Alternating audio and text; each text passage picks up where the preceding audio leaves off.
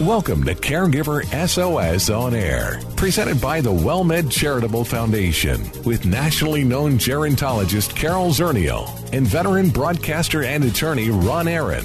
This program provides health, wellness, and other information for caregivers who are vital to the health and well-being of so many people across our country. Now, here are your hosts, Ron Aaron and Carol Zernial. Well, thank you so much for joining us today on Caregiver SOS On Air. I'm Ron Aaron. Carol Zernial, our co-host, on special assignment today, so it is just me, and that gives me a chance to spend a lot of time with our guest today, Pamela Wilson. She is an expert in caregiving, an advocate, a speaker, and author of the Caregiving Trap book. And there are many of us who get trapped into caregiving and trapped into ways in which we're probably counterproductive in terms of what we are trying to do. Pamela has a master's degree and a bachelor's degree and is a certified national caregiving expert. 20 years of experience as a court-appointed guardian, power of attorney, and care manager. They serve as her platform to help organizations increase awareness of caregiving as an essential role in life. And in the Caregiving Trap, she takes a look at ways in which I think we can become more effective caregivers. She produces a podcast, The Caring Generation. And Pamela Wilson, thank you so much for coming on Caregiver SOS On Air. It's great to talk with you. Ron, it is my pleasure to be here. Tell us a little bit about what attracted you to this whole field of caregiving. Both personal experience and then work experience. So I had a sister killed in a car accident unexpectedly when I was 17. My parents passed away. My brother passed away. And I always had a love for older people. When I was young, I was the youngest of 6 children. And my mother would take me to go see grandma and grandpa and aunts and uncles. And I loved being around older people and wanted to somehow eventually find a way to give back, which I do today. And your own experience with caregiving, you had loss in your family, certainly. What a shock to have a sister killed in an auto accident. In what ways were you caregiving? You know, it was hard in that situation for my parents. You know, my mom would say, well, you know, parents are supposed to lose children, or, you know, children are supposed to lose parents. Parents are never supposed to lose their children. Right.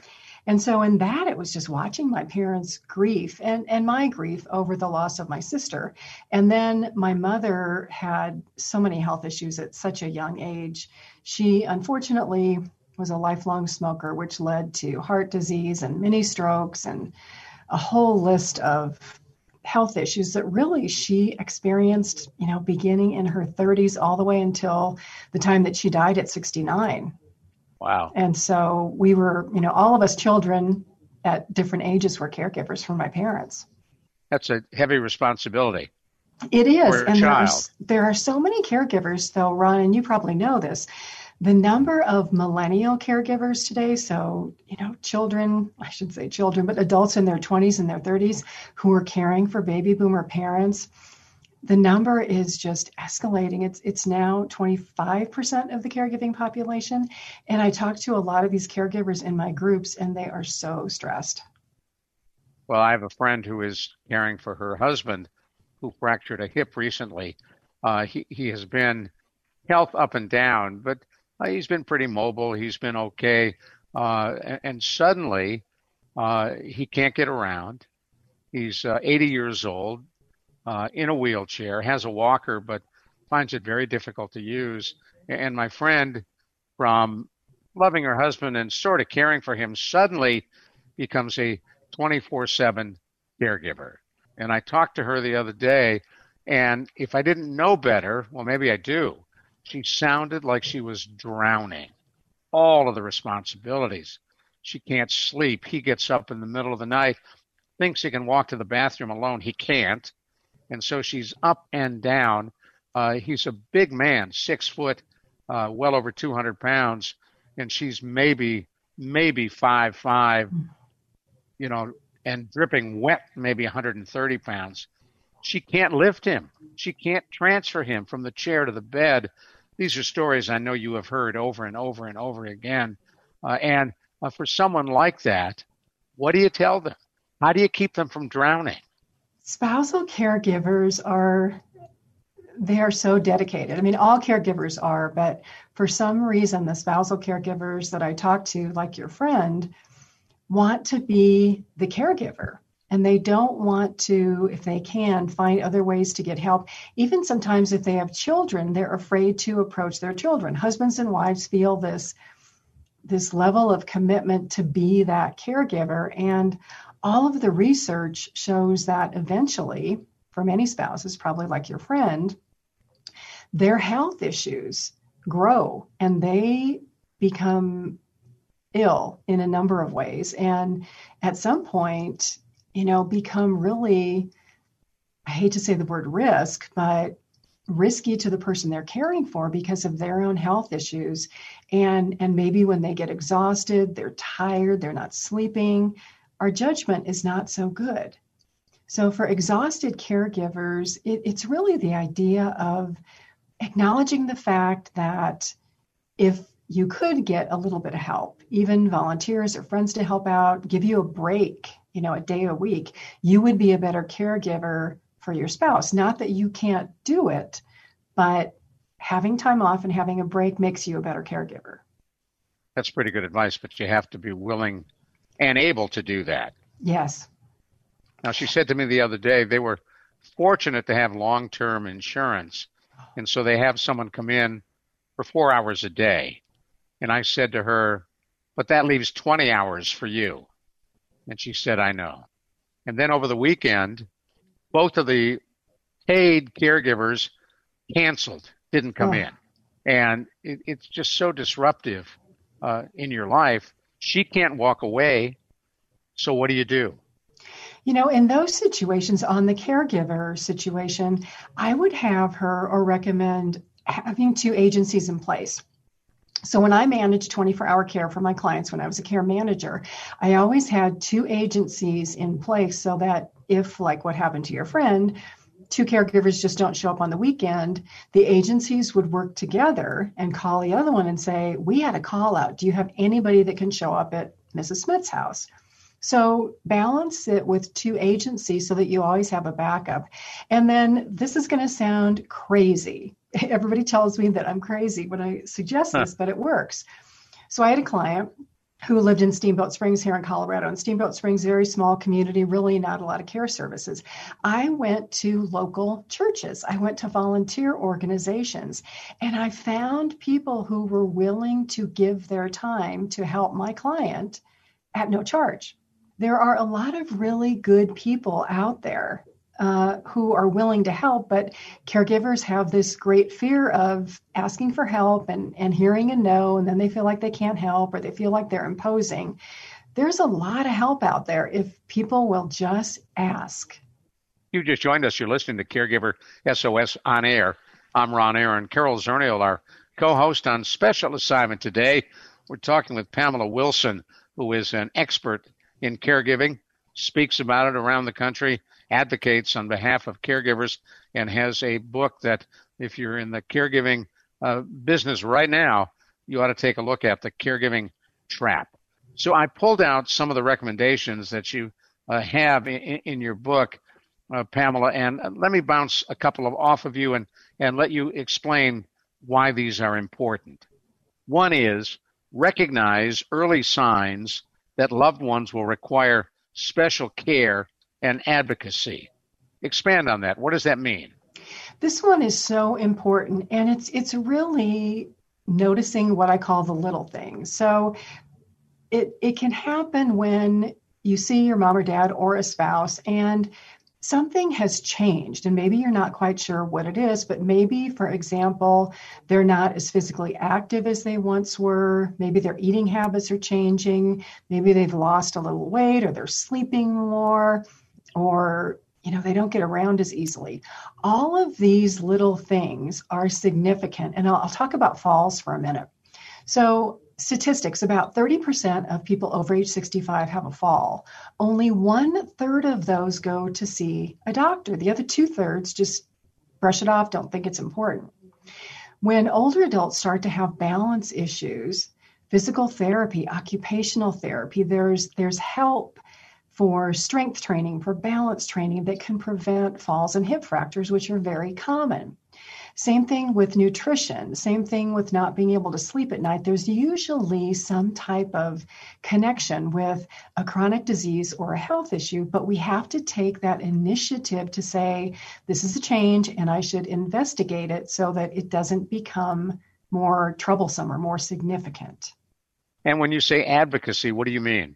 We have to step up and speak for our loved ones if they can't because of dementia, or if they can't because they're just shy and they don't know how to be that, I call it the squeaky wheel. So when my mom, true example, my mom had heart disease and the doctor said, you have to lose weight. You have to lose weight. My mom she didn't know what to do.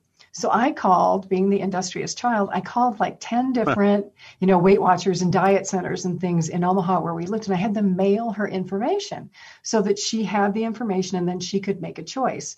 So sometimes it's just the idea of helping someone gather information to make a choice, or asking permission to go to a doctor appointment with them and speak up a little bit, because sometimes, parents just don't know what to say, or a spouse may not know what to say.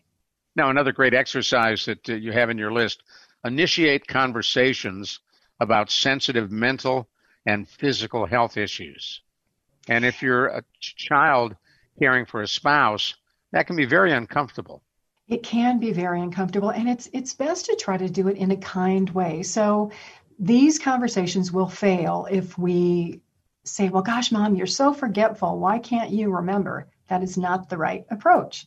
Right. The right approach might be, Mom, I'm noticing that, you might be forgetting some things. Are you noticing that yourself? You were going to call me back, and I don't know if I missed your call, but I didn't hear from you. And so I'm a little worried. Or if you notice things like sticky notes all over your parents' house, or if the doctor called you and said, well, your mom was supposed to show up for an appointment and she didn't. So all of these little things can be talked about in a kind way versus a blaming manner, which does not work. And so the best is to be gentle in that approach. Very gentle. And almost, you could say, sometimes these things happen to me too. I know that I get a little forgetful, sometimes when I'm distracted. Is it that you're distracted, or is something else going on? And maybe should we go to the doctor and just have this looked at so that, we know that it's forgetfulness and maybe not something else. Stick with us. We're going to come right back to you. I'm Ron Aaron. We're talking with Pamela Wilson, author of The Caregiving Trap. Carol Zernial, our co-host on Special Assignment today. You're listening to Caregiver SOS On Air. The WellMed Charitable Foundation would like to remind you it is important to stay connected while social distancing. Caregiver stress may be higher now, and specialists are available to talk with. There's no question that we are living in not normal times, but whether the new normal will be the old normal is yet to be seen. So if you are troubled, if you are feeling stressed, ask for help. Services are provided at no cost. See more at caregiversos.org. Hello, friend. Hello, friend. Really good to see you once again. Hello, friend. Hello, friend. Really good to see you once again. We appreciate you sticking with us right here on Caregiver SOS On Air. I'm Ron Aaron. Carol Zernial, our co-host on Special Assignment today. On the Caregiver SOS On Air hotline, we're talking with Pamela Wilson, a caregiving expert, author of The Caregiving Trap. And we're going through a wonderful checklist that Pamela has on her website and in her book that helps caregivers navigate the process of caregiving. And we've been going through these, and I want to bring another one up to Pamela. You say acknowledge the challenges caregiving brings to family interactions and relationships. And this one is important because it's acknowledging that this is not a one-sided situation. So, for example, Mom or Dad, I know that, getting older and experiencing what you're experiencing, whether it's a health issue or something else, that must be really difficult. And I want to be empathetic and supportive. But I've never done this before. So mom or dad, how can I help you? How would you like to be helped? So that it's kind of more of a partnership than one side feeling that they have to be totally responsible for everything, and saying, how do we work this out together? How can I help you? How can you help me? Years ago, I was living in San Antonio, still live in San Antonio. My brother living where I grew up in Cleveland, and he was helping care for my mom, who physically was failing, mentally was perfect, not a problem at all. And I remember I called him one day and I said, Mom has such great mental faculties, maybe getting her to the library once in a while would be a good idea. And so my brother Jimmy said, I think that's a great idea. I'll have her on the next airplane to San Antonio.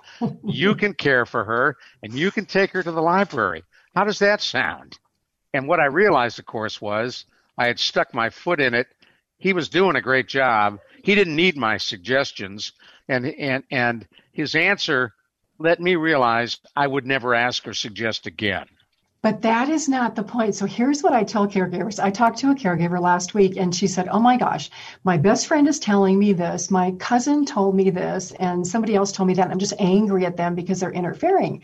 And I said, oh no. Look at this as they want to help, but they don't know how to help because you're that caregiver. So instead of telling them no or saying, I don't want your suggestions, why don't you say, gosh, that's a great idea, but we don't need that right now. What we need is this. Can you help with this? Can you help with this? Can you help with that? So it's up to the caregiver to look at these as what I call little door openers and little blessings of the fact that somebody is interested enough to make a suggestion. May not be a perfect suggestion, but ask them to do something else to get the help that you need. That's a really good idea. Unfortunately, mom and dad are gone, or I would try that. Oh, I'm so sorry. Oh, that's okay. I mean, it happens. They both lived late 80s and 90s. You also say identify actions that you can take to facilitate clear and open communication. And that's a biggie, communication. Communication is so big. And, in these days of COVID where we can't always see each other or show up, or sometimes children are afraid to go visit parents, whether it's a Zoom call or FaceTime on a phone or emails, just to keep everybody updated and invite them to participate. So again, part of that communication is, this is how mom or dad are. This is what's going on. We could use some help here. And even parents can take control. So some seniors are really good on the computer. They could send out email updates to their children saying, well, this is what's going on with, mom and dad this week. Would love to see you. Would love to have you come visit. We need this type of help. So again, the communication is not only going one way, but it's parents to children, children to parents, or spouse to spouse, and then out to children. That's really a good point. And I think more and more seniors, despite the stereotype, have become very adept at technology, from Zoom to FaceTime, as you point out. And that seems to be working pretty well for a whole lot of families. It is. More families are, it's funny. Some families are saying, I haven't seen my sister in 20 years, but I saw her on Zoom on the computer. We've had this technology, but we haven't realized the benefits of actually using it. The next one, set boundaries that allow you to avoid burnout and not sacrifice your life and well-being. And boy, is that important. This is so important. And it's the idea of caregivers, what I call caregivers, becoming too helpful too soon. So to help our parents and loved ones maintain their independence and their self-esteem about what they can do, as a caregiver, we want to only do things that they can't do, not things that they can do, even if they do them slowly. A lot of caregivers who work will rush around and they think, well, I can do this quicker than mom and dad, so I'm going to do it. But let's say mom and dad can still do the laundry and it involves walking up and down the steps, which is exercise. And if it takes them 6 hours, what difference does it make? It's activity and it's exercise. So if your parents can still do things like that, let them do that. Only do the things that they can't do, because over time they will need your help with the laundry and with meals and with medications and more. You don't want to feel too burdened up front. And again, you want it to be as equal participation as possible. Talk to me about burnout. Oh, caregiver burnout is extreme. And there's really a lot of risks to it that caregivers don't understand. So caregivers don't sleep through the night, or if they have a loved one who has dementia, they may be awake and sleeping and awake and sleeping. And then it's the idea of, I never have any time for myself. I'm always running, doing these things. I have to be the one to make all of these decisions. And all of that really does affect our brains. Stress affects our brains and it affects our health. A lot of caregivers who become burned out will isolate. They'll stop seeing their friends. They'll stop going to social activities. I had a caregiver about 4 weeks ago who contacted me, and he said, it was late at night. I was very frustrated, and I'm searching on the internet for help. And he said, I almost thought about committing suicide. And then I found one of your videos, and you gave me hope, and here I am talking to you today. That's pretty cool. I like that. It really was. And I hesitate because I don't want people to find me in that desperate of a mood, but caregivers do need help. And I think I'm going to cough here in a minute. So I don't know if you want to stop. Okay. You can cough. That's no big deal. We all cough. Excuse me. All right. We know that statistically, a large number of caregivers predecease the care recipient.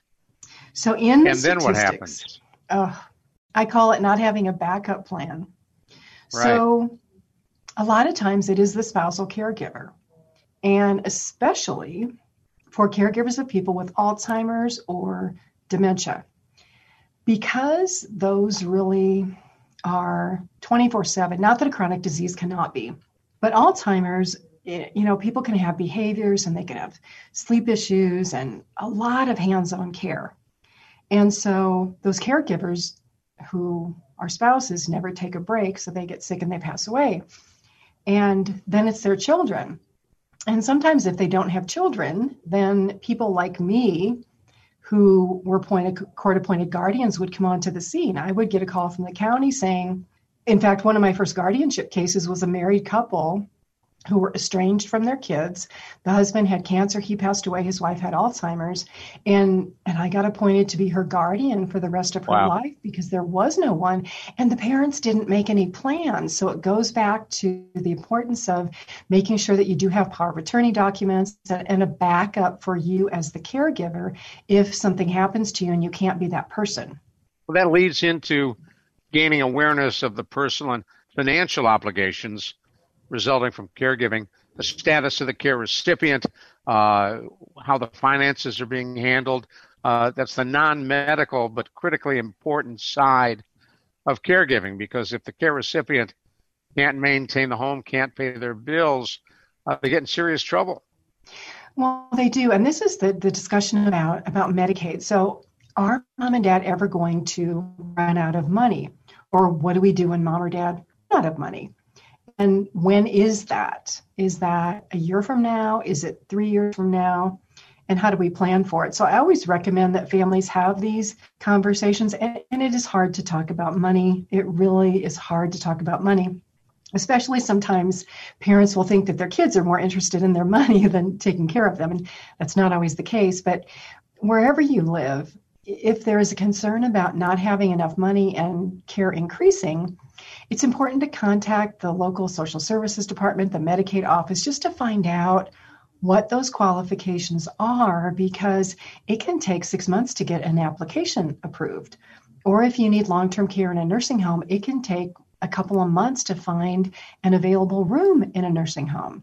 So if you wait till the last minute, it's way more stressful than talking about it and planning for it. Well, we got about 30 seconds left. How can folks get a hold of you? So my website, PamelaDWilson.com, is the easiest place to find me. On there is my book and information about my podcast. There's a free library for caregivers. There are online courses, and there's a lot of videos on my YouTube channel. That is also Pamela D. Wilson. PamelaDWilson.com. Yes. Hey, Pamela D. Wilson, thank you. I appreciate you coming on. Thank you, Ron. It's been my pleasure. Thank you for the invitation. I appreciate it. Well, you take care. And when's the second book coming out? I told everybody that I would never write another book. I'm doing a lot of online courses, and those are honestly like writing a book. My stay at home is 52 hours of content. And I think Wow. that was more than even writing the book. So All right. that's kind of where my writing is these days. Got to go. You take care. Thank you I'm so Ron much. Aaron. All right. Thank bye-bye. you very much, Pamela Wilson. Bye-bye. Carol Zernial off today on special assignment. Thanks for listening to Caregiver SOS On Air. You've been listening to Caregiver SOS On Air, an exclusive presentation of the WellMed Charitable Foundation. We welcome emails with suggestions and comments on this program at radio@wellmed.net. Join co-hosts Carol Zernial and Ron Aaron next week for more on caregiving, improving the health and well-being of caregivers and their care recipients everywhere. For more on caregiving and podcasts of our programs, visit caregiversos.org.